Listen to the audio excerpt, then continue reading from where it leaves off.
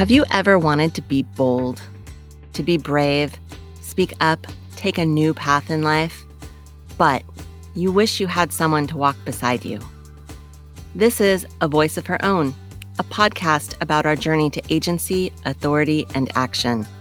Each week you'll get inspiration, actionable practices, and support from me and from brave women of all kinds, walking their own path and telling their own stories. I'm Diva. I'm a trauma-informed coach and a doctoral student in psychology.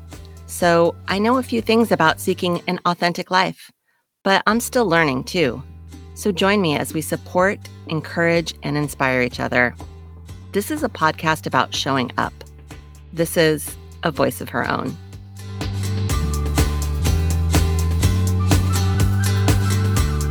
Well, hello. Welcome to another episode of A Voice of Her Own. I'm your host, Diva Davison. And this week I talked to the bold and brave Savanah McCarty. Savanah is a young woman who not only founded a very successful nonprofit in her early 20s, she also left that nonprofit and grew out of her dream to move to a rugged ranch in Montana where she founded S&S Stables Bozeman, which is an equine center for mental health. And Savanah is someone who offers coaching and support for mental health professionals, for foster youth, as well as internships and training for horse trainers. And she also has begun offering plant medicine warrior weekends. So there's a lot of different journeys that Savanah has taken in her very young life. She's just now, I think, 34, yet she has so many different elements of what we talk about here on this podcast. She's very bold. She's very direct. She's brave. She is somebody who, in my mind, really understands the power of lived experience. And she is unapologetic about who she is.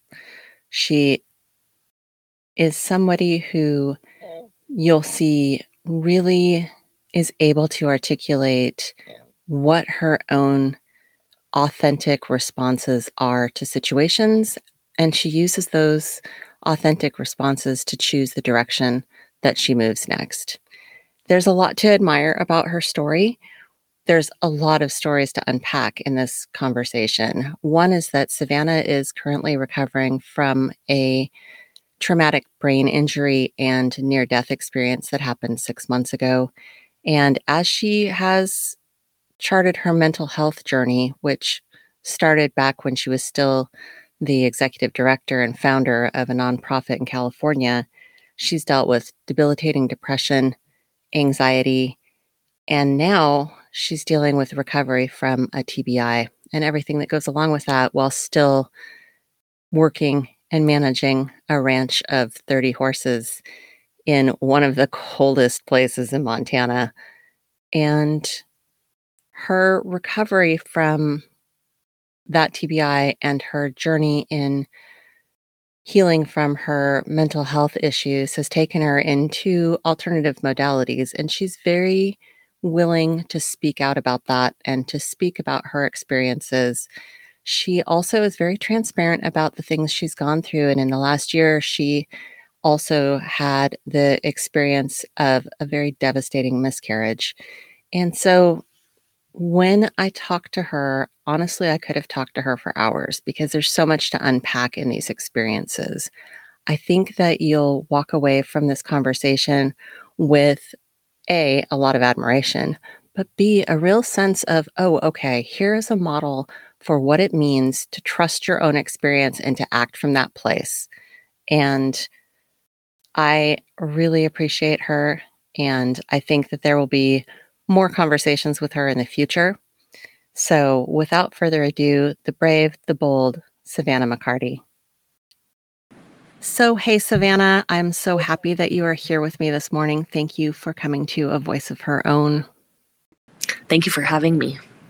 I am excited to talk to you because you, for me, embody so many of the attributes of the things that I like to explore on this podcast. I talk about agency, the way a woman chooses how to move in the world, authority, how it is that we decide what it is that we are actually knowledgeable about and can share with others and can speak on. And then action, the way that we choose to implement things and change things that we see need to be changed. And I think you do all of those. And I just am excited to get into it. One thing that I usually ask people before they give their bio is I ask them, what is alive for you right now? What is exciting to you right now? Because I feel like that's more important than like, well, what do you do? It's like, oh, where are you at? What feels exciting right now? Oh, that's a great question. I think what is alive for me right now is experiencing human emotion and feeling again. With recovering 6 months out from a traumatic brain injury and surgery. Yeah. And getting back in touch with what makes our human experience so beautiful, which is love and grief. Yeah.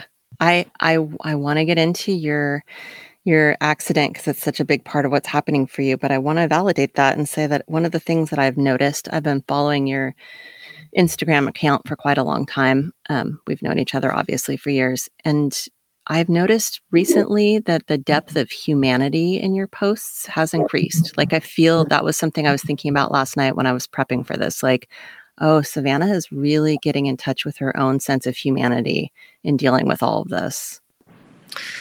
Yeah, I think that going through death in all aspects of it and having half of your mind go on pause for quite a bit of time, it kind of forces you to look at life through a different lens and look at the human experience in a completely different way. Yeah. Yeah.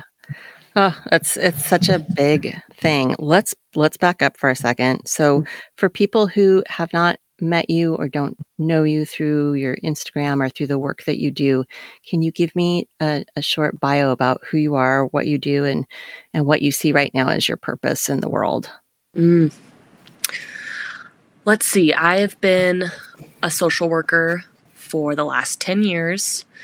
I started a therapeutic nonprofit ranch for foster and adopted youth in Humboldt County in Northern California when I was 25. It's actually the 10-year anniversary this year. It was in 2013. I quickly grew out of, and I don't know how to put words to that, but I grew out of that life dream 2 years ago in 2021 and made the decision to resign from the executive director position at that nonprofit because it no longer needed me. It's doing very well. It will hopefully go on for decades and decades, just how nonprofits are supposed to be set up to thrive without the founder and serve the community. And so I made the move to Montana in that decision because I have always felt that Montana was my home, was my community. California has been my place of work.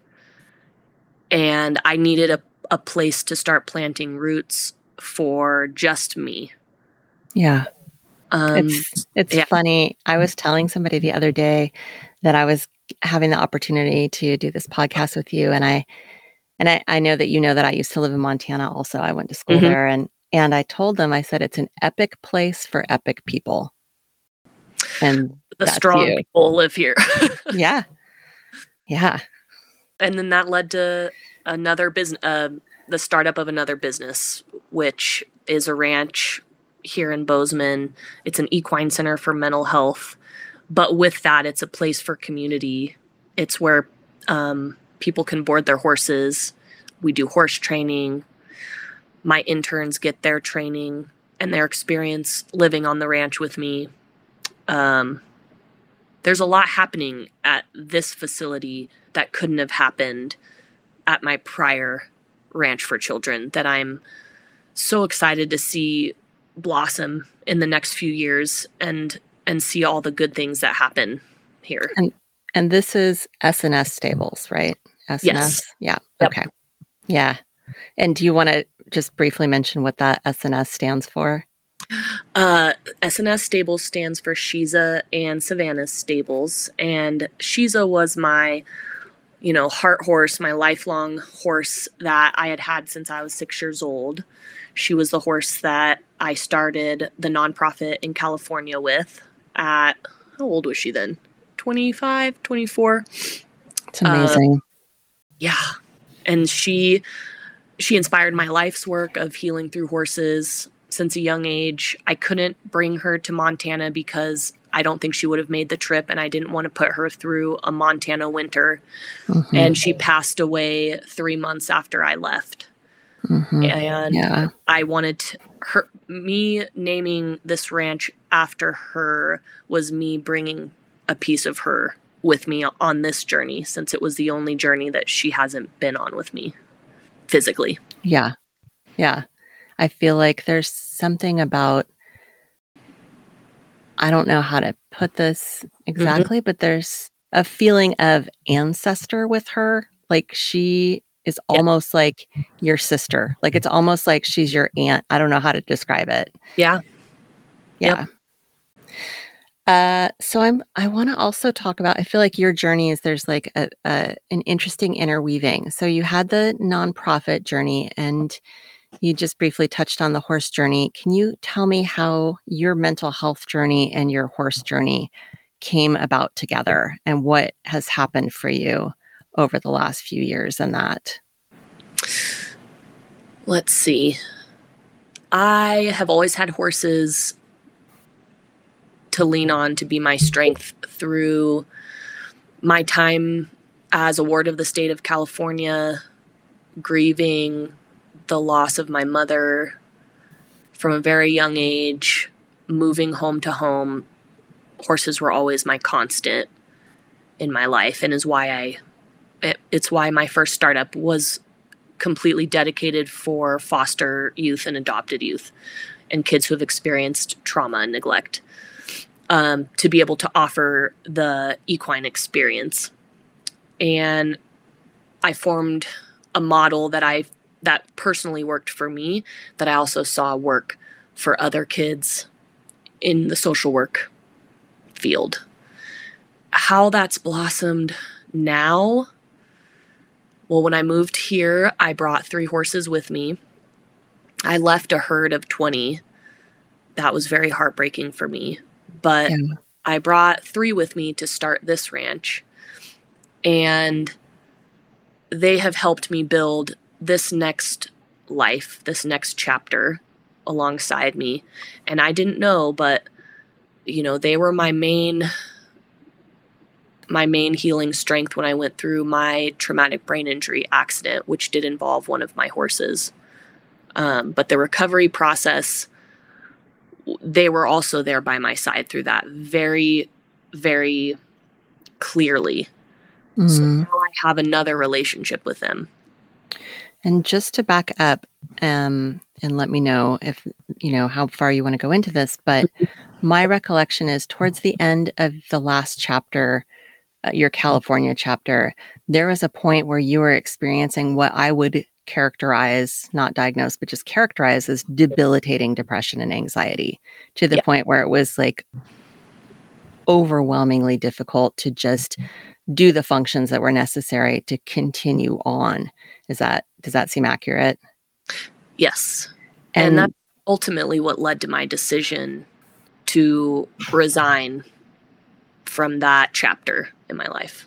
And then I think too, and this was really important at the time, you were getting basically the standard Western treatment for that, and it wasn't working for you. And that led to what? I mean, that really led you to explore, like, this isn't helping. Like, I'm not better, I'm actually worse, right? That's my recollection. Yeah. And it's hard because I was the leader in a very big mental health nonprofit organization in the county. So, and led by state funding and Western medicine. Mm-hmm. So I felt it was my job to follow those protocols for myself, do what the doctor says, which works for some people, and for others like me, it doesn't work. It was a plethora of prescription meds, and it just made me numb. And then after a while, it would just stop working. And their way of dealing with that was to change the meds or to up them. And at the end of my time in California, there were some very intense suicidal moments that I really sat with myself and I said, if I keep going like this, I'm going to die. Yeah. And I'm going to try anything at this point, but it can't be this anymore.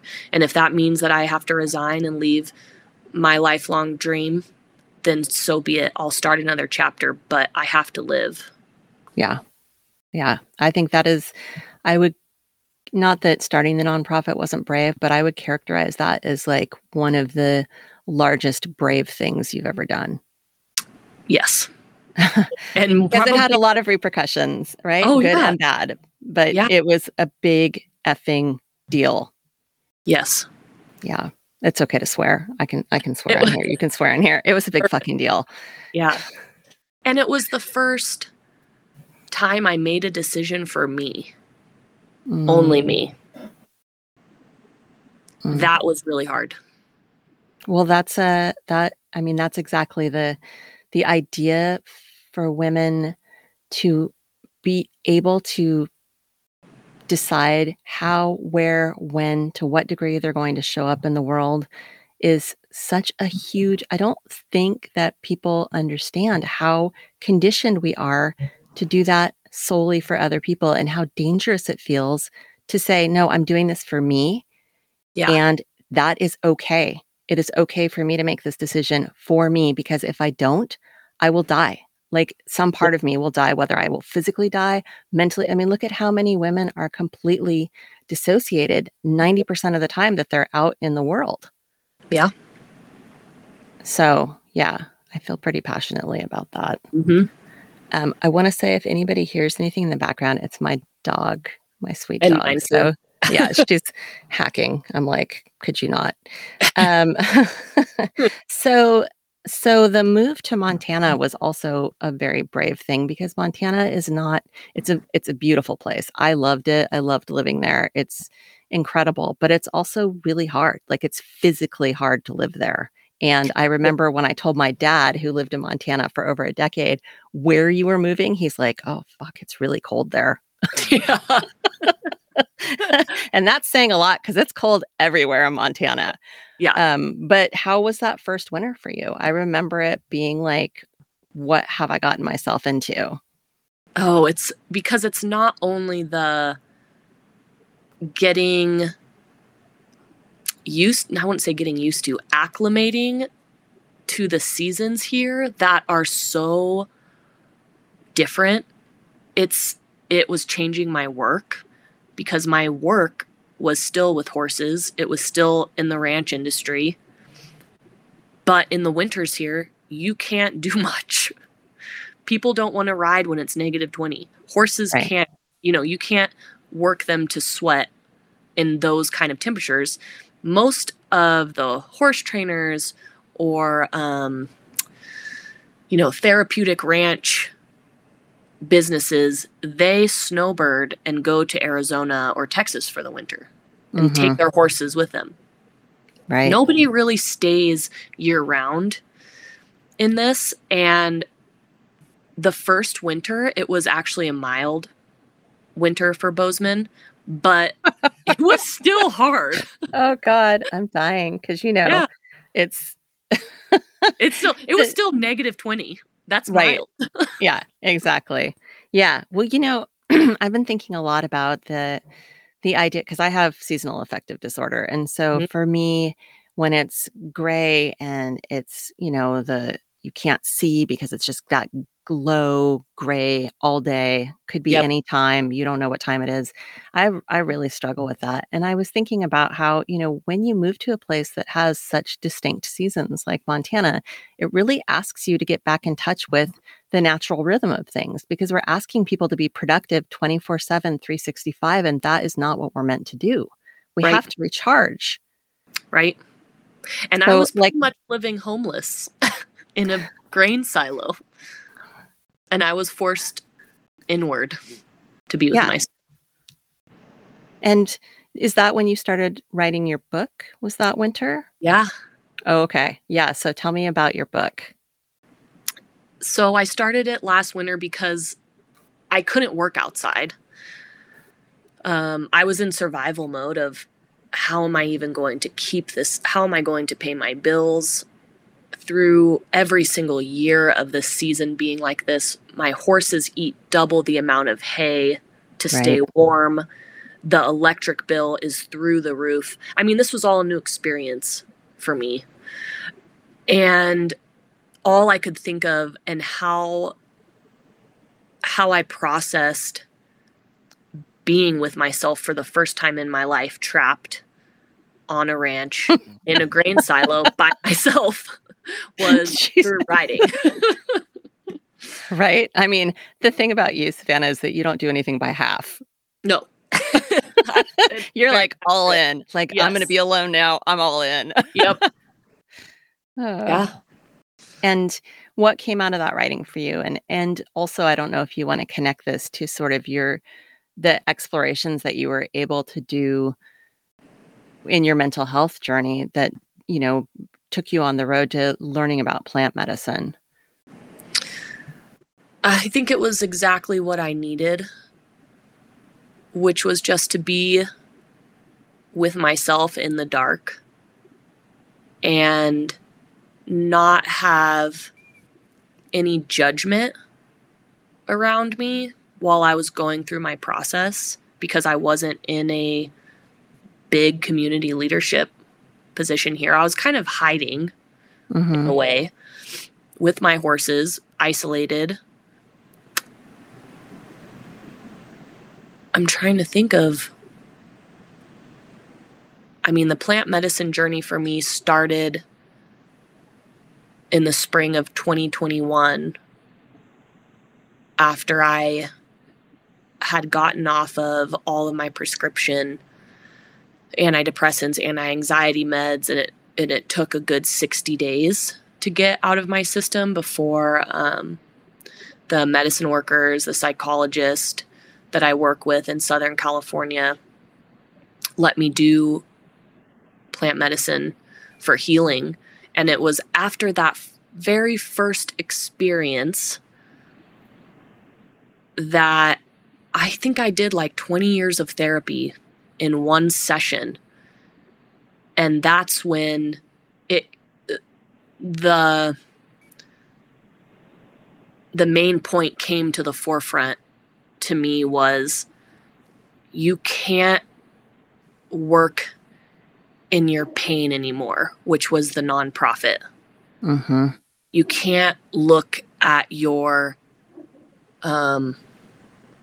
childhood trauma every single day anymore. You're past that. Move on. That's so powerful. I know that if I didn't have that experience with people who have been doing this work in the underground for therapeutic treatment for decades, I knew if I didn't have that experience, I probably would have never left.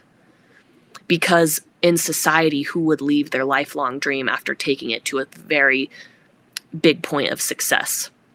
Right.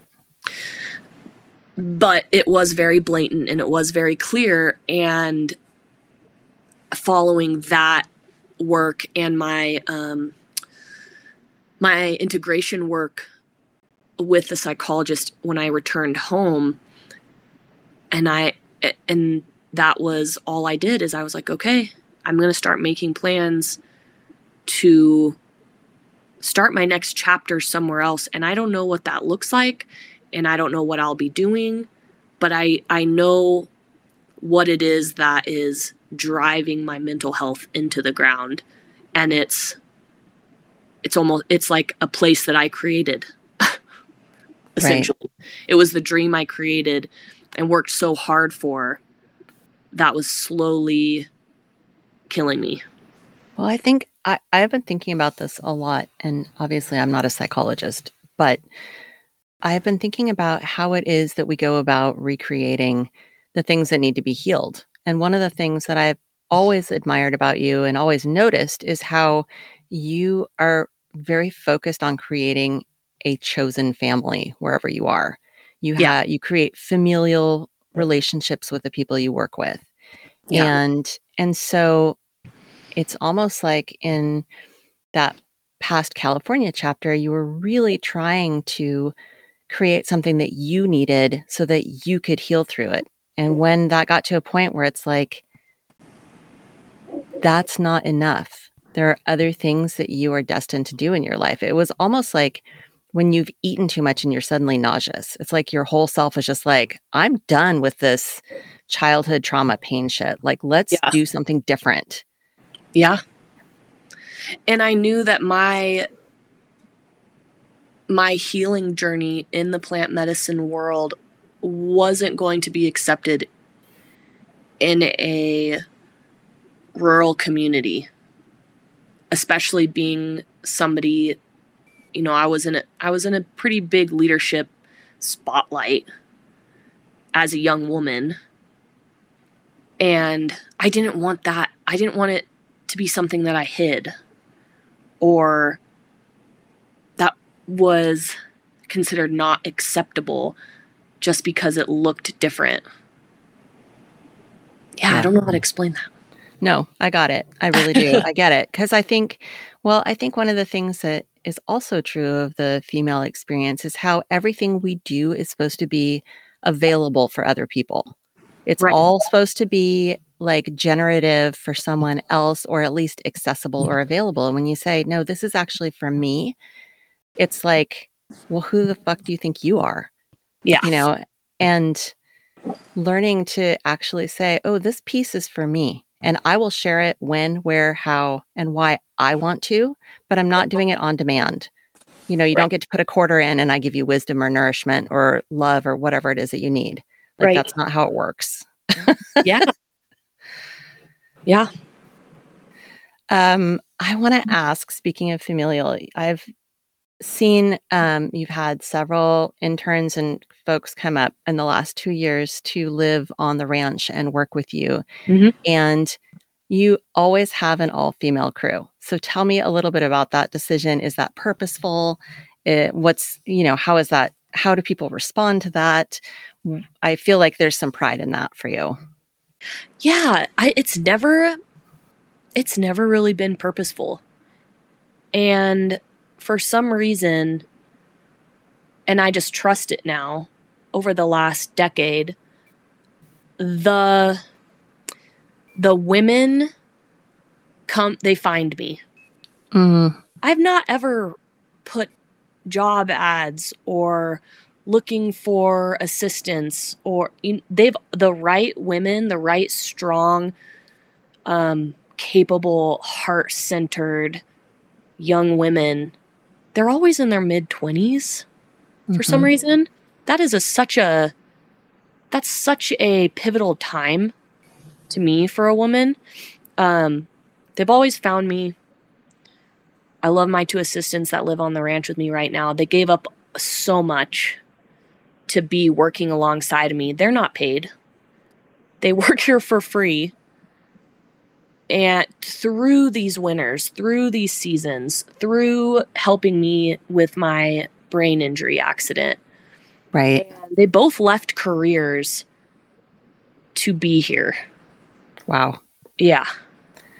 I think that the horse industry in general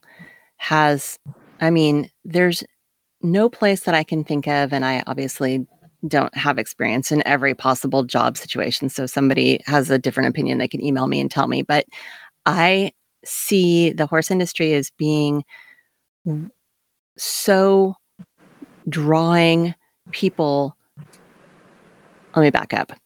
I've never seen an industry that draws so many people who are willing to work so hard for so little in terms of compensation, Yep. just for the knowledge, just for the love of the horse, just for the love of the work. I mean, I did it. I moved from California to North Carolina, sight unseen, packed up all my stuff, moved across country to take a job as an intern where I was making, I think, $75 a week. Yeah.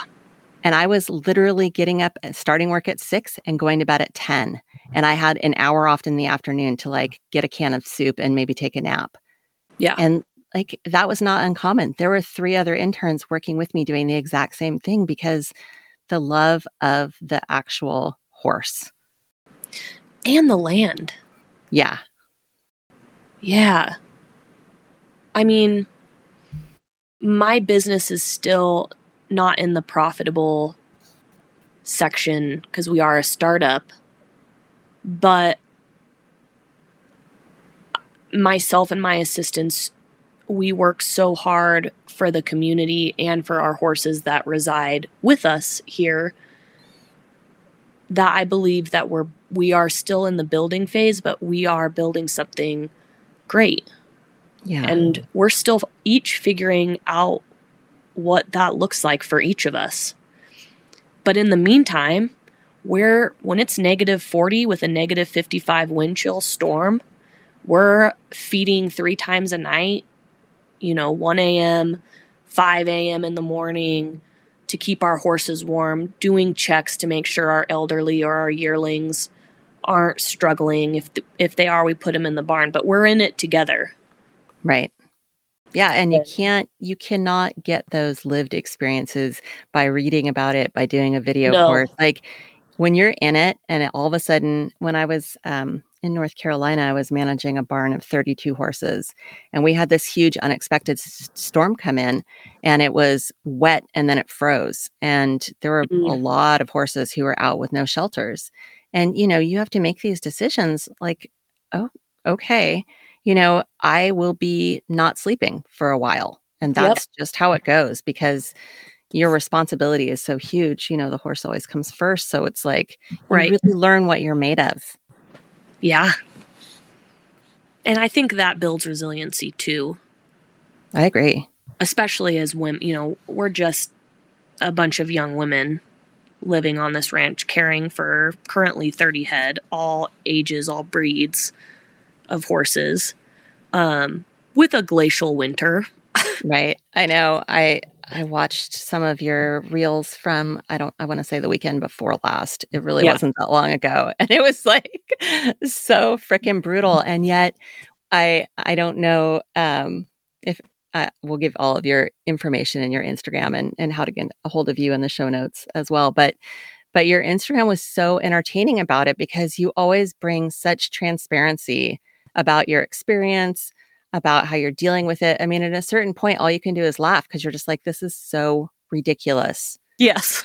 And why did I honestly, it has been so miserable here this winter that sometimes I get, and I have 2 other jobs besides my own horses where I work with horses. And I think, why did I think this was a good hobby? What the hell was I thinking? Like, why, and you just have to laugh. Like it is what it is. Yeah. And the expense of, I don't want to get too sidetracked on this because I know a lot of listeners aren't horse people, but I just want to say like the expenses of having the kind of facility that you have, even the small facility that I have doing equine assisted coaching, like it's gone through the roof over the last few years. Yep. I got hay recently and I almost like died from a coughing fit. I just was like, how? Yeah. What is happening? And same with you. Like when it gets cold, you feed more. And I think that there's such a movement now towards alternative modalities for healing. And it's really important because I think people are beginning to recognize the limits of cognitive therapy and talk therapy and seeing that people need to have experiential modalities to really dig into some of these places where they've been wounded and having a mental health facility with horses is a gem. Like, it's something that's precious. And I'm getting from your feed that you have a community that's really supportive of you there. Oh, yeah. That's one thing about my move here that I knew was right is and I have a very, I have a little small community, but even in the first 3 months without even being open yet, I was embraced in a way that I've never felt before. And it was for me. It wasn't for the work I produced.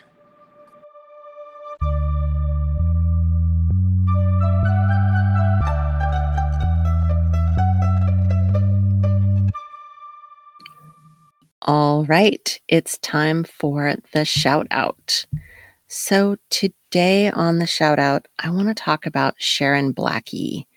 So I should back up and tell you the shout out is something that I'm enthused about. It could be a person, a place, an idea, a thing, a product. Sometimes there's affiliate links, most of the time not. This week, I want to talk about Sharon Blackie because A, she's amazing. B, she is one of my idols. And C, every time I go on her website, I'm just blown away by how prolific she is. She is a writer, a psychologist, a mythologist. She has a crazy amount of degrees. She started out as a neuroscientist and worked in that field for a long time. She went back to school. She got immersed in myth and in fairy tales and in archetypes, depth psychology, and transpersonal psychology. And then, if that weren't enough, she also got involved deeply into Celtic myth and Norse myths from the areas that she grew up. She has written numerous books.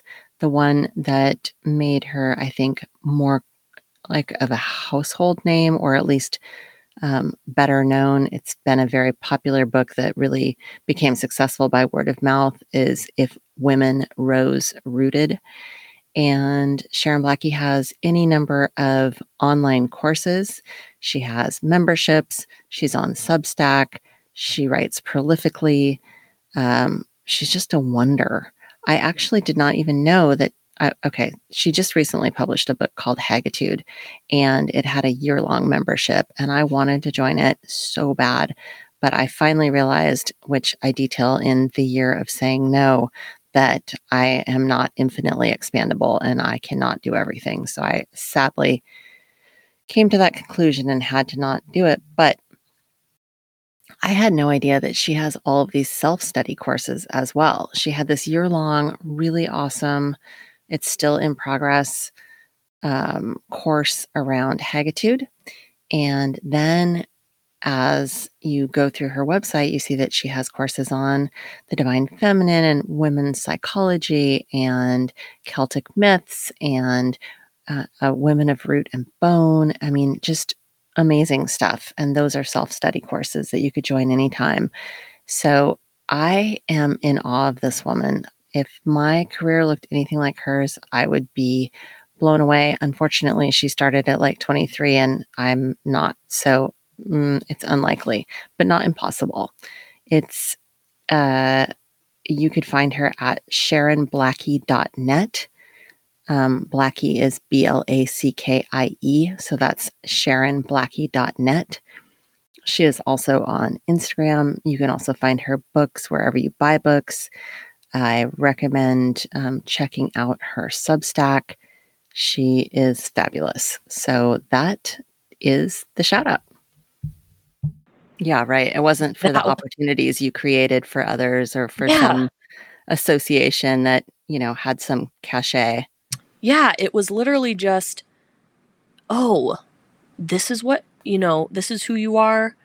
This is how you live. I mean, it was a full embrace. And I was reminded of that a year later when my accident happened and this community completely wrapped around me and was not going to let me go to a residential care facility and was not going to let the business die.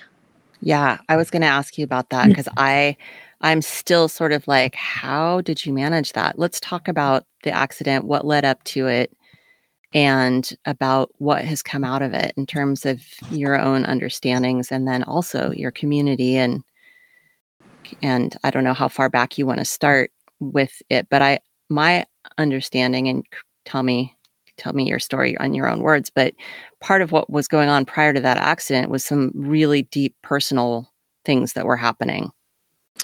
Yeah, I was in my first trimester of pregnancy, and it was obviously an unplanned pregnancy, but it was a decision that I made, that my heart and my soul made, that I decided to go through with being a single mom, while still working for myself on this ranch, living in a grain silo, tiny home.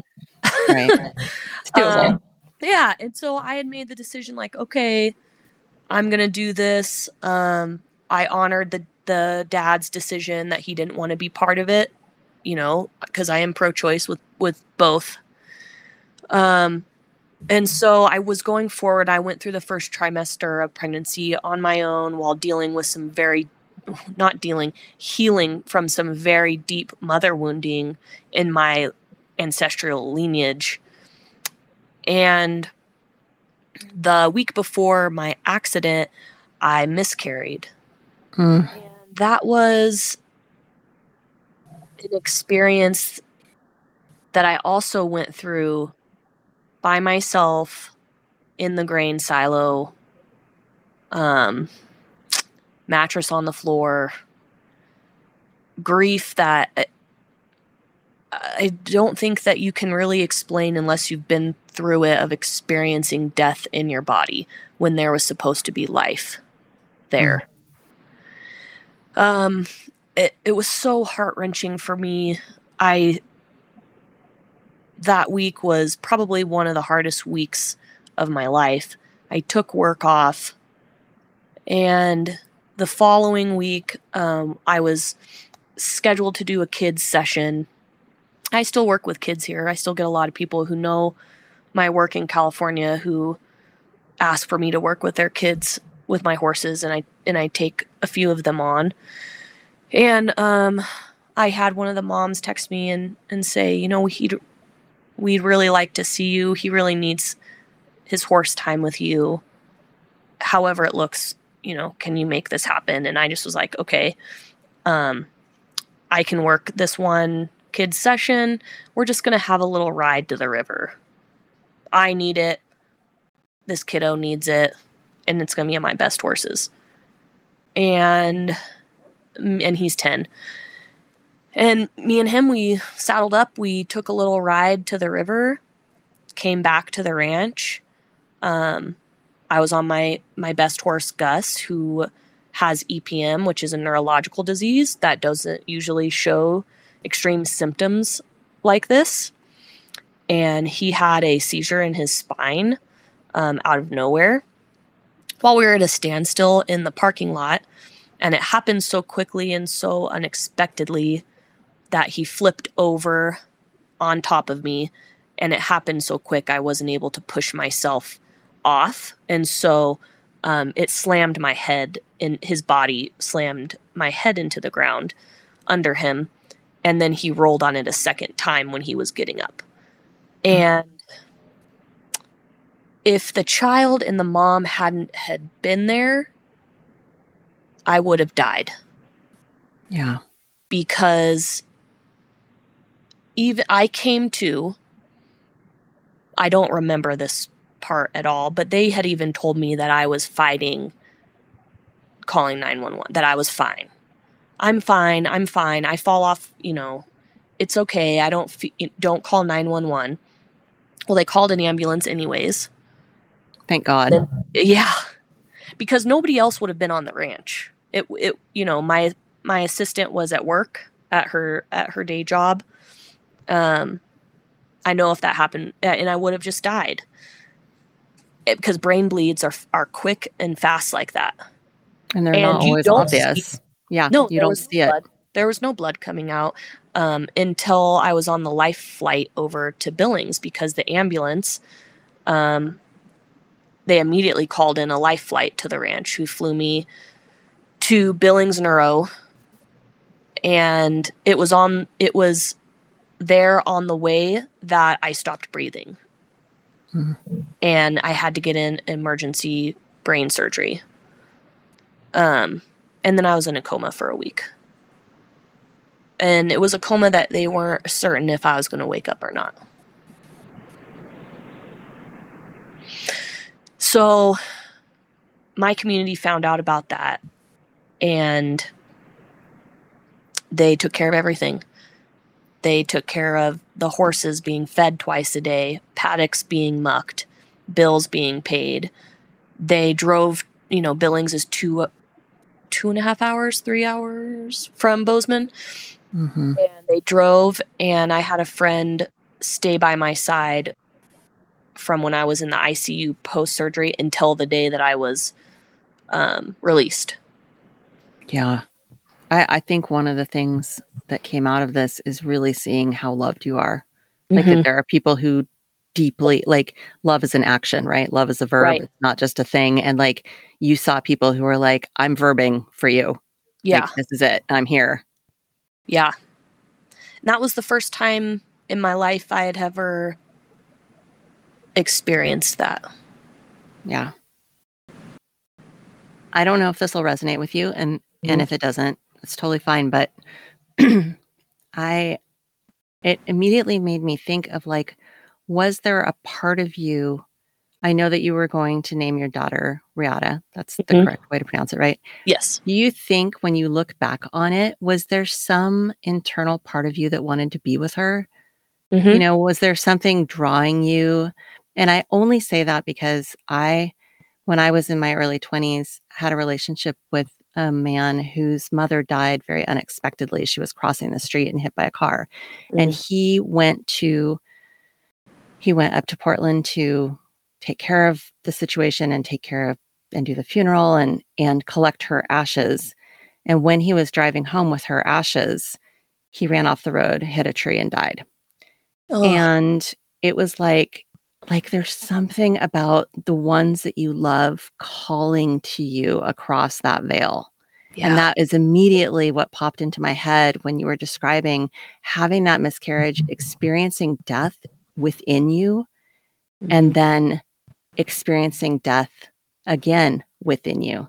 That's giving me goosebumps right now. But like, that's heavy stuff. And does that have any aliveness for you?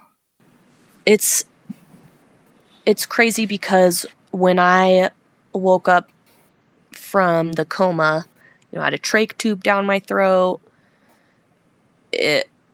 I remember clearly being, and I'll talk about this in the book, being in that space of making a choice with death. And the only person present was my daughter that had just left. And her and I had a conversation back and forth of, and it's crazy because my short-term memory is hard with a TBI, but this specific event I remembered since I woke up. And the way that I woke up, my friend Becca describing it as so traumatic, it makes sense. But in that coma space, and I know other people that have had near-death experiences also having this, that doctors can't explain. It was a conversation with her, and I was saying, I want to stay here with you. I've already done my life's work. And this is how I want to go. Doing what I love. On my best horse. This is exactly how I want to die. And she kept saying back to me, I left before this. And I knew this accident was happening. So I had to leave. But you have work to do. You're not done. And she kept having this conversation with me. And it wasn't until, and I didn't wake up until she said, I'll be back soon, but I can't be back unless you go back. And that's when I opened my eyes. And what is even crazier about this story is 2 days after I woke up when I was in the hospital, a breeding ranch in Montana donated their best stud yearling horse for my recovery so that our business would stay, it would live through this, because it was a breeding ranch that loves our facility and our work that we do. So they donated their best yearling stud to be sold, with all proceeds going to me and my recovery. And I looked at his papers, and his mother's registered name was Savanah's Choice. Shut up. Her name is spelt just like mine, which isn't a normal Savanah spelling. Super uncommon. That's unbelievable. I mean, it's believable, but it's like, I don't think you get any clear notes from the universe than something like that. And that's how I knew, ooh, like, man, she did send, I did make a choice. And it's like, and she sent me this little baby who I ended up keeping. I didn't sell. I was like, this is gonna be my horse, sorry. and she also, I think, knew that I needed this. My due date was 2 days ago. I needed to have this baby energy this winter to help me through this. Yeah. And just to reflect back to you, I remember years ago when you said, oh, this intergenerational trauma stops with me because I will never have a child. And I thought, you already have children. They're just not here yet. Like, it's so obvious because you have such maternal instincts. You know, it's like everywhere you go, you're taking care of people in this very loving maternal way. And I don't know if everybody knows that about you, because you have another side that's a very much warrior energy. Yeah. But the maternal side of you has been obvious to me from the day that I met you. And I was like, okay, we'll see about that. You know, which, and to be frank, I don't have children. And I think it's totally legit for a woman to say, like, I'm not into that. That's not my gig. Yeah. But I see you mothering, whether they're from your actual body or not, throughout your life. That's part of your beingness here on this planet. Yeah. I mean, I do it for baby horses, and it's a work that I love. Yeah. Yeah. I want to ask you about your recovery from this TBI. And I know that there's some controversy around people choosing alternative modalities in their healing process. And I'm okay with that controversy. And I'm okay with people not agreeing with decisions that other people make. But what I'm not okay with is people thinking they know better than you do about yourself. And so I'm totally open, people having responses to this episode and what we're about to talk about. And I love to have the conversation. It's important to have informed conversations and to make informed choices for yourself. So with that being said, tell me about how you decided to work on your recovery, what's happened for you, and the research that you've kind of looked at. And I also want to start with, too, that every brain injury is so different. I mean, we're dealing with the brain. Right. Which let's be fair, as much as we've come in the last 30 years in terms of brain imaging and understanding the different things that happen within the brain, it's still a huge mystery. And anybody who tells you differently is full of shit. Yeah. And that's why, that's been my journey with neurohealth, is that they kind of have a one size fits all. We're going to give you opioids, we're going to give you an antidepressant, and we're going to wish you the best. But that's all the stuff that you had just gotten off of a year and a half previously. Right. Yeah. Because with brain injuries, the symptoms, they have maybe like a list of symptoms, but some apply to you, some don't, some are more extreme, some are, for everybody, it's so different. And that's because it's the area of the brain that the impact was on, or the area of the brain that you bled out of. I mean, there's people are still trying to understand it. So I do want to say, anybody with a TBI, like, my experience may not be your experience, or what works for me may not work for you. It Right. isn't a one-size-fits-all deal like Western medicine has been treating it. So And I should say that one of the things that Western medicine is very good at is dealing with the acute portion of it. Like, had you not yeah, been life flighted, if you hadn't had those incredible surgeons, you might totally. not be talking to me right now. So Yep. this is not a let's shit on Western medicine. It's just hey, like there's a lot of ways to look at this, and this Yeah. is one of them. Yeah. Totally. The neurosurgeons, the people that got into that brain bleed quick and fast, and I even had a skull fracture with that impact as well, that they were able to address. I mean, you're so right. The acute portion of the medical care, beautiful. It's the post Right. surgery. It's that journey for years for some people with TBIs, or Oh, I sometimes mean, for life. I will say that my partner is a former service member, and he has a TBI, and he has a friend who he served in Iraq with, and he has a TBI. And there are overlapping symptoms, but they're very different. Yeah. And my partner is able to be mostly functional. These things come up in terms of TBI emotional regulation issues, right? Which Yeah. is a big one. Yeah. But for his friend, it's like he can't regulate enough to even function in everyday life. Yeah. And nobody's like, nobody's addressing it. I mean, it's a whole nother subject, the VA and how all that's going, but like it's not something where you're just your brain and your sutures and your skull is healed and so off you go. No. Oh no. No, and it was a journey I was having to do by myself again. Pregnancy by myself, miscarriage by myself, brain injury by myself. When I got home, I still couldn't walk very well. Had to use canes. My balance, that being that my balance, how that works in the brain, I don't understand. But my speech was trying to form sentences, trying to remember words. My hearing, I don't know if my hearing will ever come back. I don't have hearing on my right side.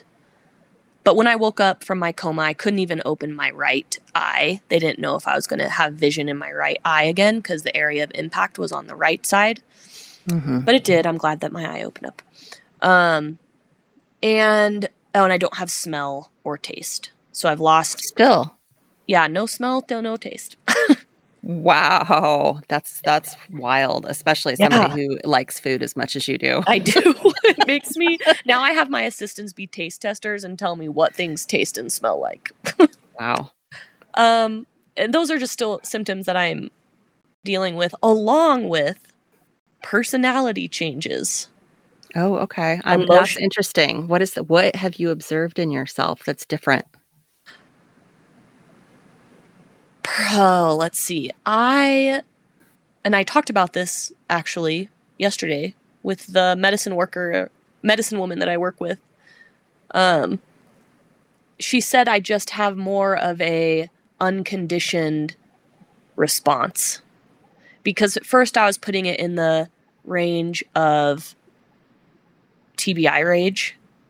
Mm-hmm. And I was like, well, I don't lash out. I don't scream.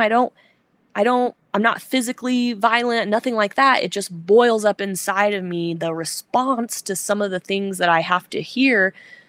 And she was like, I think you're just having a very raw, completely validated reaction, and the conditioning that you grew up with of be seen, not heard, be polite, be nice. It's not there anymore. That's so interesting. And it's and I don't verbalize like the thoughts now that come up, and the personality also changed being with I asked my assistants this my first month back in the arena, literally a month after brain surgery. I was like, hey, time to go to work. And they're like, aren't you supposed to be in bed? You can barely walk. But the personality change they noticed the most is they're like, you're so much lighter. you're not as like heavy or dark, or, there's just like a lightness and humor.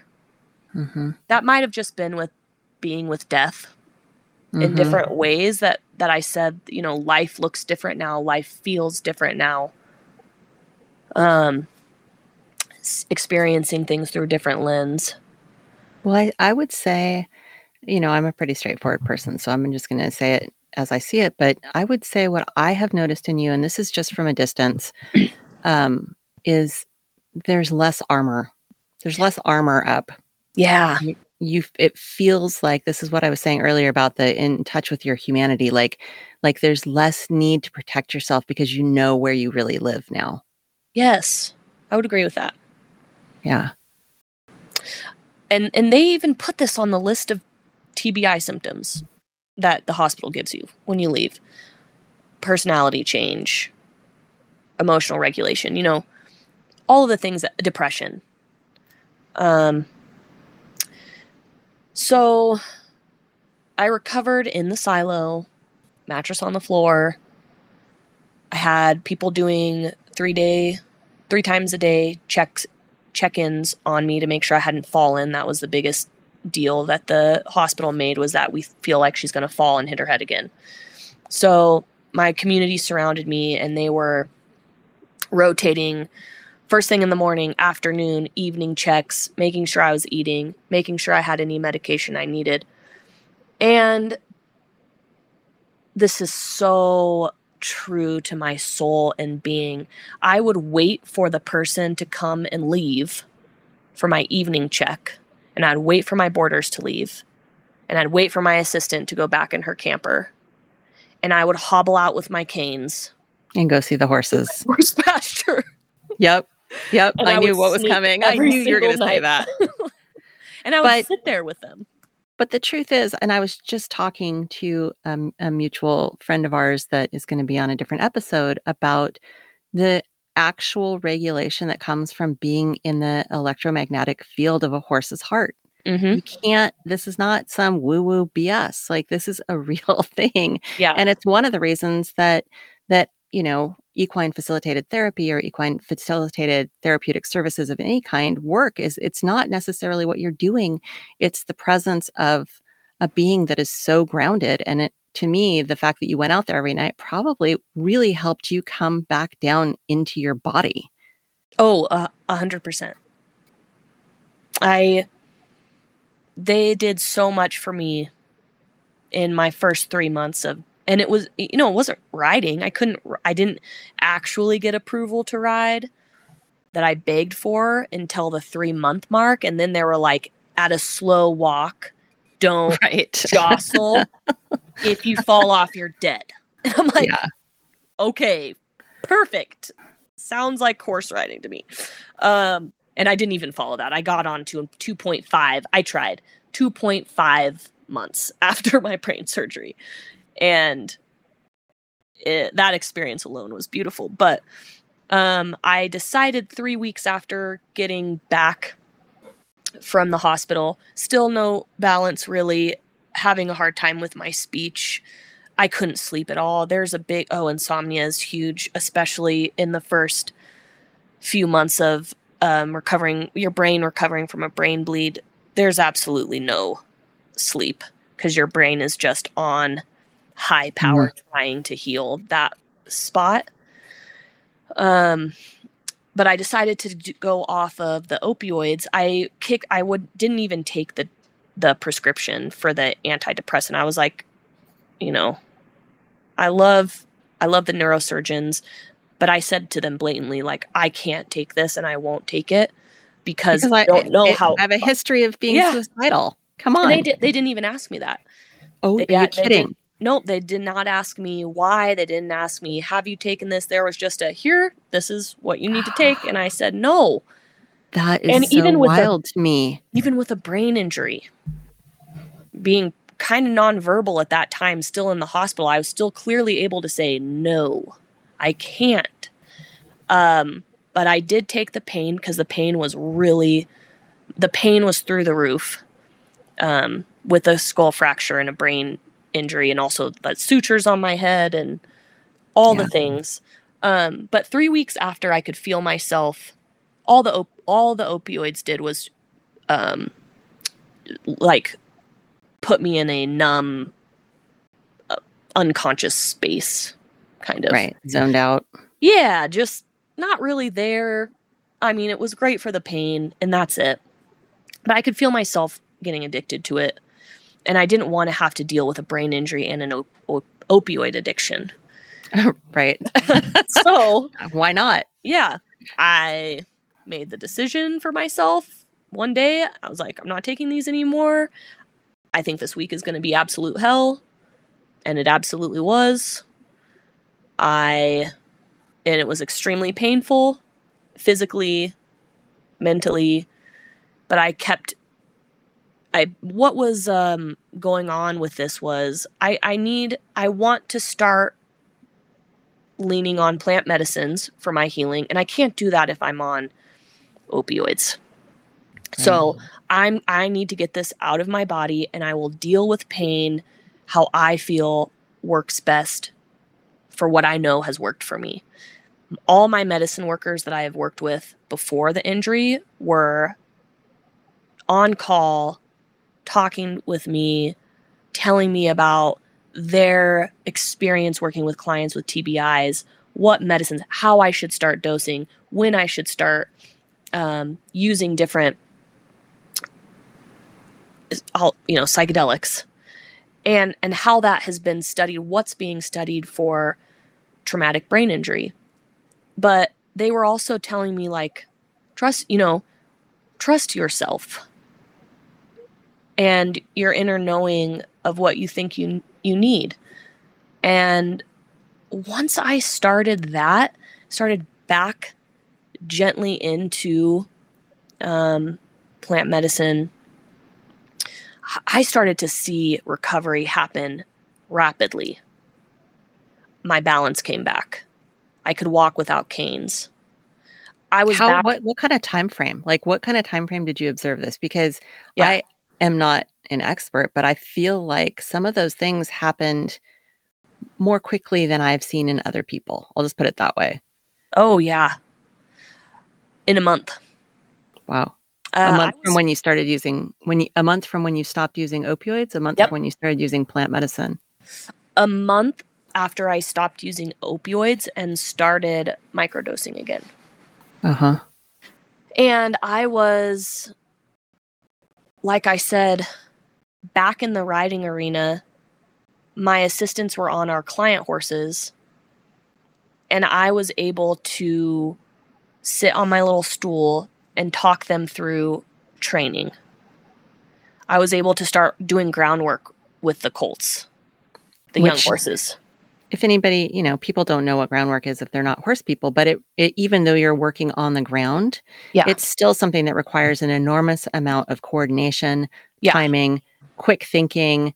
You have to have reactions that are right on in terms of directing, a large animal who has a lot of energy. Yes. And the connection there, the mental connection, the emotional regulation. I mean, I was back to work. Smart. Yeah, I hadn't even thought of that. But of course, you have to be emotionally regulated to ask them to be. Yeah. So yeah, that's a big deal. Yeah. And it was just, and we were doing it 5 days a week. And then I started, doing deeper macro doses journeys by myself. And after every one, would talk with my medicine workers, would talk about the changes, my brain started to feel more itself. And I could increase being able to show up in life. And I think that it's really, I think two things. One is that it's important to say, again, this isn't something that you did solo willy-nilly. You had a lot of guidance from very experienced people with you in this. Right. It wasn't just like hey, I think I'm going to fix myself. Right. But secondly, there's so much to be learned about what psychedelics, and specifically in this instance psilocybin, Yeah. how it engenders these positive reactions. It's very much unknown at this point because of all of the time that we weren't able to do what's obviously really important research. And now that people are having that opportunity, they're seeing that the parts of the brain that are activated, it makes, from a layman's perspective, again, I'm not a neuroscientist, but it makes sense to me that you would have this sense of returning to yourself or being able to. Yeah, I just think that there's a lot of research that needs to be done, and I think it's really important that people not jump to any conclusions, but really allow the process of people's, case studies are just as important as um, quantitative research, but you can see it in both. That Right. the truth is that these experiences, when done with guidance and intention, are wildly successful in helping people heal from trauma. And that is what a TBI is. It's a trauma to the brain. Right. That affects the whole being, Right. from emotional to physical to talking to having your five senses. I mean, yeah, I've been doing so much of my own research and learning about traumatic brain injuries since I'm having to live through it Mm-hmm. and kind of figure out how to heal on my own. I think also I was put in a position of I didn't have any other choice but to get up, and I looked out the window, and every single day there was something that needed to be done. Mm-hmm. Feeding the horses, mucking, it being here on the ranch in recovery, it gave me purpose of, okay, you don't have a lot of time to lay around and be on opioids. Mm-hmm. Like, you really got to pull yourself up out of this, or this life around you isn't going to be here for you. And I think that having to like really dig deep into that resiliency of, I have to do this not only because I need these horses to be fed, but my assistants need a place to live. Right. My boarders need a place to have community and have a safe place to ride. Like, there are so many people counting on my recovery that I need, like, whatever it takes, I've got to get there. And I don't have 5 years to do it. Right. Yeah. I do think too, and I understand the concerns about, somehow it's safer to be in some sort of residential care. But the truth is that such a huge part of healing is the mental game. Yeah. It's really, and what we know about that is that the more people have co-regulation with other people, the more that people have the sense of being embraced and that they're a part of something. Loneliness is death. I mean, that's just Mm-hmm. true as mammals. Like, there's nothing more important to healing than feeling the connective power of the things that you love, whether it's horses or people or, whatever that is. And so I don't think when people talk about these risk factors, it's like, well, what about the risk factor of, the unrelenting misery of residential care facilities? Yeah. I mean, it's so fucking depressing. And we all know this. This Yeah. isn't like, it doesn't matter how much you pay for them or how much you jazz them up. Like, we all know that it's not a great place to be. No. For anyone. Right. And, when I was talking to my neurosurgeons that were contemplating releasing me, I simply told them they were like, well, we don't want you walking around the ranch, and you shouldn't be around the horses. You're a fall risk. All the things. And I was like, I just need to look out the window and see them, because I've been without them for weeks and it's eating me alive. And if my brain is going to be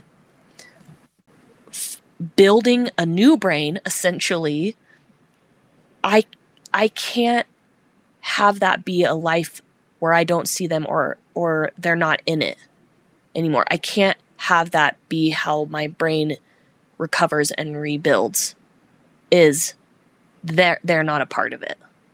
Mm-hmm. And your purpose. I mean, Right. having a purpose is such a gift to begin with. Mm-hmm. So many people don't know what their purpose is yet. But when you do know it and you're like, this is my touchstone, this is what I am, this is me. Like, Right. you can't take somebody out of that and then be like, okay, do the biggest healing job that of your entire life that we could possibly come up with. Yeah. Okay, ready? Go. Yeah. And do it in a place that you don't know, people you don't know, drugs that you don't know. Yeah. Mm-hmm. Such a powerful journey. I really appreciate you sharing it. And I think I want to say that I really appreciate the fact that you're very transparent about what you go through. Anybody that follows you on Instagram will know, like, I mean, honestly, the reason that I knew that something happened to you is I was like, Savannah's not posting. What the fuck's going on? What's happened to her? Yeah. Like, I could feel that radio silence because you've always been a person who's modeling, like, this is what I'm experiencing. And if it has resonance for you and I can help you by sharing with you what I'm experiencing, I'm willing to go there, even if other people don't agree with what I'm saying. And I think that's a very brave stance. Thank you. And that's something I admire a lot. And I think with that being said, just being conscious of the time, I want to know, I know that you were talking about your book and that's coming out, but I'd love to hear, like, where are you going now that you're starting to feel not, 100% recovered, but you've got a lot of you back and you're starting to make plans for the spring and summer. What's coming up for you and what are you excited about offering? The one thing that I've kept in my life, and even through this brain injury, that's been really clear to me, is my work with young horses. Even if it's not what pays the bills, I mean, I love teaching to the next generation of people working with horses, like my assistants, how to create a good foundation for a horse so that they thrive through their life. So my work with colt starting and young horses is going to continue because it is emotional regulation for me.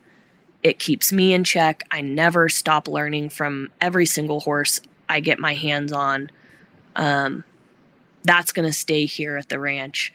It's why my assistants are here as well, for their training, for their experience, and doing it alongside a very supportive woman and the environment that we're in here with our community. We've set up a couple of clinics, horse clinics in the summertime, June and July, called Conscious Horsemanship. And that's I'm so excited about this. Yeah, that's bringing the connection piece to horse training that I don't think a lot of professionals bring to their clinics. And it's not, I don't want it to be like the woo-woo, we're not riding our horses, we're not asking anything of them. No, this is about partnership, connection, and working with our horses from a more conscious space so that the life they have with you is purposeful and meaningful. But it can be hard to get guidance in the horse industry. So, and you call it conscious horsemanship, right? Yeah. Yeah. And I do a lot of lessons here in Bozeman with horse owners and their horses, but because we're in Montana, a lot of people don't live here year round. So that's why the summer horse clinics, people can travel here, trailer their horses.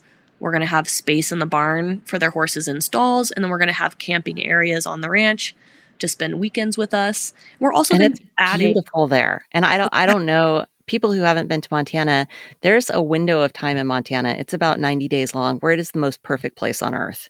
Yes. And and Yes. that is like June and July. It is magnificent.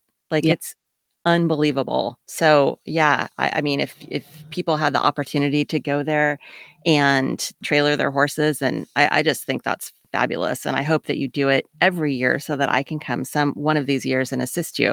I'd love Yes. to do that. That would be awesome. And we'll probably even offer people that don't have horses auditing people to Mm-hmm. just audit and watch and be part of it, because we're going to be offering things, and I haven't put it concrete yet, but like really special ranch dinners in the barn, Mm, barn yoga in the yeah. morning. We're gonna be making it the SNS stables type of weekend that we would And host I people. I assume you're going to take people on rides to the river. Oh yeah, Will it's they right be across wearing the will street. they be wearing bathing suits? Probably, if they feel comfortable. It's my Classic. favorite thing to do. I love it. And so then I think I also had down in my notes that you're offering some internships and you're doing some remote mentorships Yeah. as well. Is that full? Are people still able to apply for those? Where are you at with that? My remote mentorships, I still have a couple openings, and I've been doing the remote mentorship since last fall, and I love them because I get to connect with social workers, nonprofit leaders, horse trainers, like all across the board, and meet with them once a week. And we get to talk about professional, personal development, how to have hard conversations. If they're horse trainers, how to deal with a difficult client horse. I mean, I just love it because it's a full spectrum of all the work that I do here. Yeah, and it ties And together all the things that you've been working on for, the last, I don't know, 20 years. yeah, yeah, Yeah. and I've since the fall gotten a handful of TBI clients, Oh, wow. and I get to grow. We get to grow together through this, Yeah. and I think that is peer more mentorship. peer mentorship is so freaking important. I think Yeah. that peer mentorship is one of the things that, I mean, obviously it's around. It's not like that's a novel thing, but it's vastly underutilized, Yes. in my opinion, because there's something that comes out of the relationship between people who have a shared lived experience that you cannot have if you haven't been there. It's just true. Like I could not have say, you know, conversation with somebody who's just been through labor. Like I Hmm. haven't been through labor. I don't understand what that experience is all about. I can think about it. I can have empathy and I can imagine it, but that's not the same as two women who are like, "Hey, this is what happened." Yeah. So, yeah, I think peer mentorship is really important. Yeah. And it the remote part allows for me to connect with communities across the board, veteran communities. I work with a horse trainer in South Dakota, someone in Florida, Texas. Like, it's so cool what we're able to do remote wise. And even, I have a little Pivo camera that follows me while I ride, so that on some of these calls, we're riding together. I have an earbud in, she has an earbud in where she hears me, and we're watching each other. And it's like Mhm. we're in the same arena, but she doesn't have to deal with negative 20-degree temps like I do. That's amazing, though. There's Yeah. been some really interesting technology that's come out like that I've seen with some of the friends that I have that do training, where, it used to be you'd be in the middle of the arena and your trainer would be shouting at you from the sidelines and you'd be Right. like, "What? Yeah, which diagonal? What?" And like, thank God it's not like that anymore. Yeah. Yeah. And then I Um, do offer spring and summer, I will be offering weekends, and I call it warrior medicine weekends with me and my horses and plant medicine. mm, that is exciting, and Yeah. I almost feel like we need to have another episode in the not too distant future talking about feminine warrior energy and what that's all about, because you and Yeah. I have that in common. We have the Enneagram 8s. Yep. Yep. I love it so much. But it's a big subject. So I'm not going to delve into it now. I also would love in the future to talk to you about the journey to like really confronting, and I don't mean just you as you, Savanah, but like one of the things I talk about a lot is making fear your friend and what the benefit of fear is and how you move through fear and how important it is to do that. Because I just wrote about this today about one of the things that horses have taught me is that anxiety, it expands or contracts depending on exposure. And so Mhm. people have this idea that if they shelter themselves from things that are scary or triggering, that they will somehow feel safe. But in fact, that's not what happens. You begin to feel more and more unsafe because more and more things are scary and unsettling. And so it's like the whole idea of having such a drastic experience and now being back riding is a huge journey about dealing with your fear. And I want to talk Yeah. about that, but I feel like it would be too long to get into. But Yeah. do you have any quick thoughts on that? When I got back on the horse, I knew two things. And of course it was, my horse that I had the accident on, he is retired because of his neuro symptoms from his disease. I got on my 5-year-old horse, still young, Sparkles, Sparkles. such a good looking horse. He is. But I knew he was going to take care of me. So I knew what horse. I knew my first ride I couldn't do on the ranch where the accident happened. And I also knew I needed to have a job to do. Mm-hmm. So my first ride, 2 months, 2 weeks after my brain surgery, we went to a ranch about 45 minutes from us, and the sweet old cowboy named Ted needed to move his herd of 300 cattle off of the mountain before the first snow in the fall. So it's a fall moving horses off of the mountain back to his ranch. And it was me and my 2 assistants and him and his wife. And I did deal with quite a bit of fear in those first moments of getting back on the horse, because the last time I had almost died. My body remembered. Right. But I had to also work through, okay, you're safe. Your heart is back. Like, I had been so deep in my recovery. That's the longest I had been without riding for years, that I had forgotten where my heart was, which was in the saddle on my horses. So I was able to feel my heart come back. And what's even better about this story is Sparkles, he's 5. My my neurosurgeons were pretty adamant, Savanah, don't trot. For the love of God, don't go faster than a walk. Your brain jolting this soon is not good. And my assistants knew that too. Well, when cattle start to run, the horses have to keep up with them. Right. So here I am, trotting, and I was holding back Sparkles. It was the first time I'd ever held him back from cows. And he was getting so pissed off at me that he started bucking. And my assistant, Sam, screamed because she was like, oh God, here we are again. Like, Savanah's coming off and we're going to have to go back into the neurosurgeon in Billings. But no, I was glad to find out that I was still sticky. I still stayed on him while he was throwing his temper tantrum, bucking, because I was holding him back, trying to say, we can't trot, Sparkles, my brain can't. The neurosurgeon said don't. And I had to get him under control. But yeah, my heart jumped out of my chest when I was like, oh God. The surgeons didn't say anything about bucking. Right.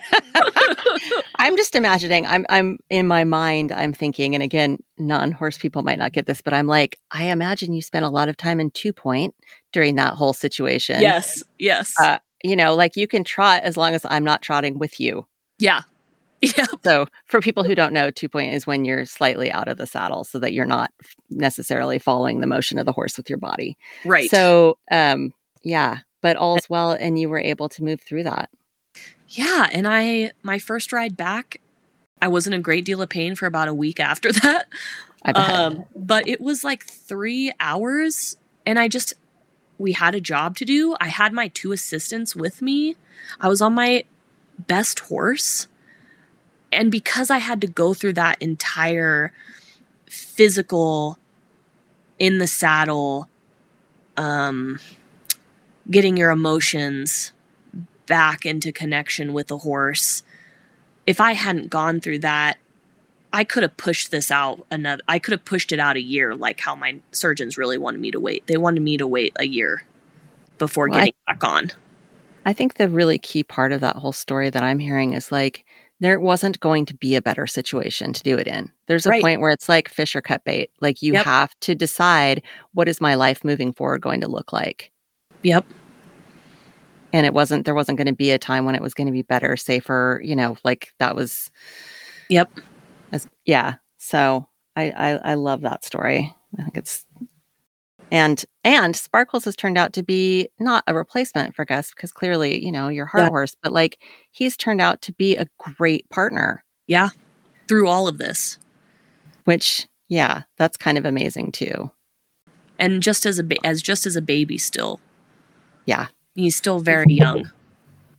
I love it. I love Sparkles. Me too. So Secrets from the Silo, that is coming out possibly this spring, but we don't have a date yet. Is that accurate? We're shooting for end of April. Okay. Yeah. And when people want to find out more about you and your offerings and keep up with like when you do the book release and all the things that you're planning, where can they find you? I mean, my only social media that I have is Instagram. And it's at The Velvet Spur is my handle. Mm-hmm. And I post all of my programs, the book, the business, the ranch is SS Stables _Bozeman, I believe. Mm-hmm. Do you post on there pretty regularly, or is it mostly people should just follow your personal, or both? I would say follow both, but my programs, because I have a greater reach on my programs, I post on my personal one. Okay. Yeah. And then you have a website. Is that something that people can go check out? Do you update it for programs, or is that really something that's more Instagram specific? It's more Instagram specific. I'm still a one-man show. I hear you. My lag on updating websites, especially with a brain injury, has been pretty slow. I'm telling you, this is completely just a side note, but like starting a business, and obviously I'm in grad school at the same time, which I don't recommend doing that. Those aren't two things you should do at the same time. But like, I sit there and I have my lists, because like you, I'm very systematic and I love lists and I love, my Post-it notes and whatever. But I'm like, I have been thinking about, I need to fix my website. I need to fix this specific thing on my website because I have ads coming out and I have promotional things happening and I still haven't gotten there. Yeah. And now I'm to the point where I'm just like, every part of me does not want to do that. Yeah. And I'm like, when do I get successful enough that I can hire someone else to do this for me? Because when you are a startup and you're a one-woman show, it's like you wear every freaking hat, and it's unbelievably hard. So kudos to you for keeping this going. And I have a lot of faith that it's going to do amazing things. And I hope that you will come back at some point in the future and we can talk more about your plant medicine warrior weekends, because I'm really, the whole warrior energy and the warrior archetype is very dear to my heart. And I think it's something that has a lot of potential in terms of healing. So I'd love to talk to you more about that in the future. Yes. Thank you so much for having me. Yeah, it was a total pleasure, Savanah. Thank you again for being here. Yes, thank you.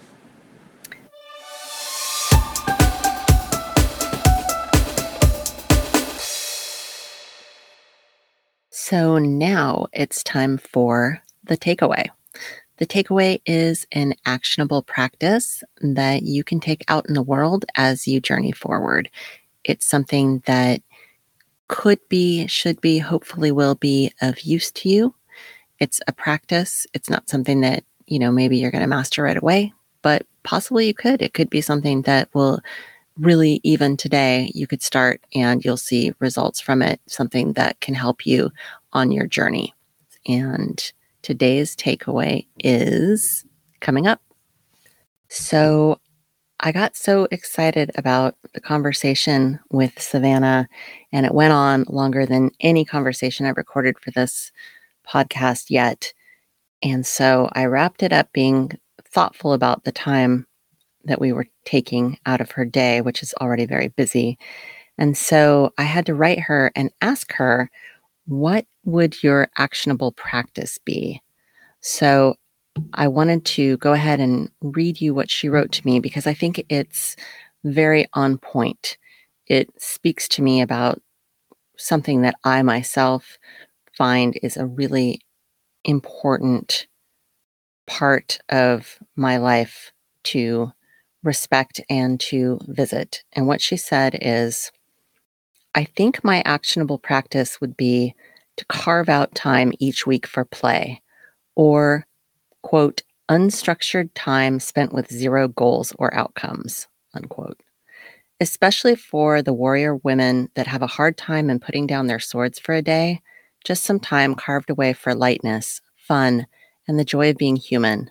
In the summer, I typically sit by the river and watch the clouds or play in the water with the dogs or my pony Sparkles. To be fully in the moment as much as possible is my actionable practice. This is something that I myself have really leaned into recently. And luckily for me, part of that play is this podcast.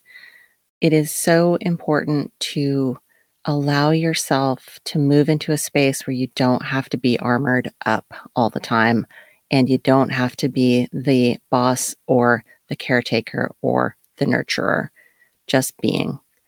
So that's the takeaway this week. And I hope that maybe over the next 7 days, you'll take 10 minutes every day to just be light, to just be playful, to just romp around, be silly, and allow yourself the restorative power of play. All right. Thanks for joining me, and I'll see you next week. Hey, friends. Thank you again for joining me on A Voice of Her Own. I hope that this episode was useful, that it was inspiring, that it sparked something in you that you can take out into the world. And if you want to hear more episodes, or you want to sign up for our newsletter so you never miss one being released, head on over to www.avoiceofherown.com. You can sign up for our newsletter. You can get all the show notes. You can get all the links to everything we talked about and any promotional things that I have going on. So again, thanks for joining us, and take that out into the world and be your badass self.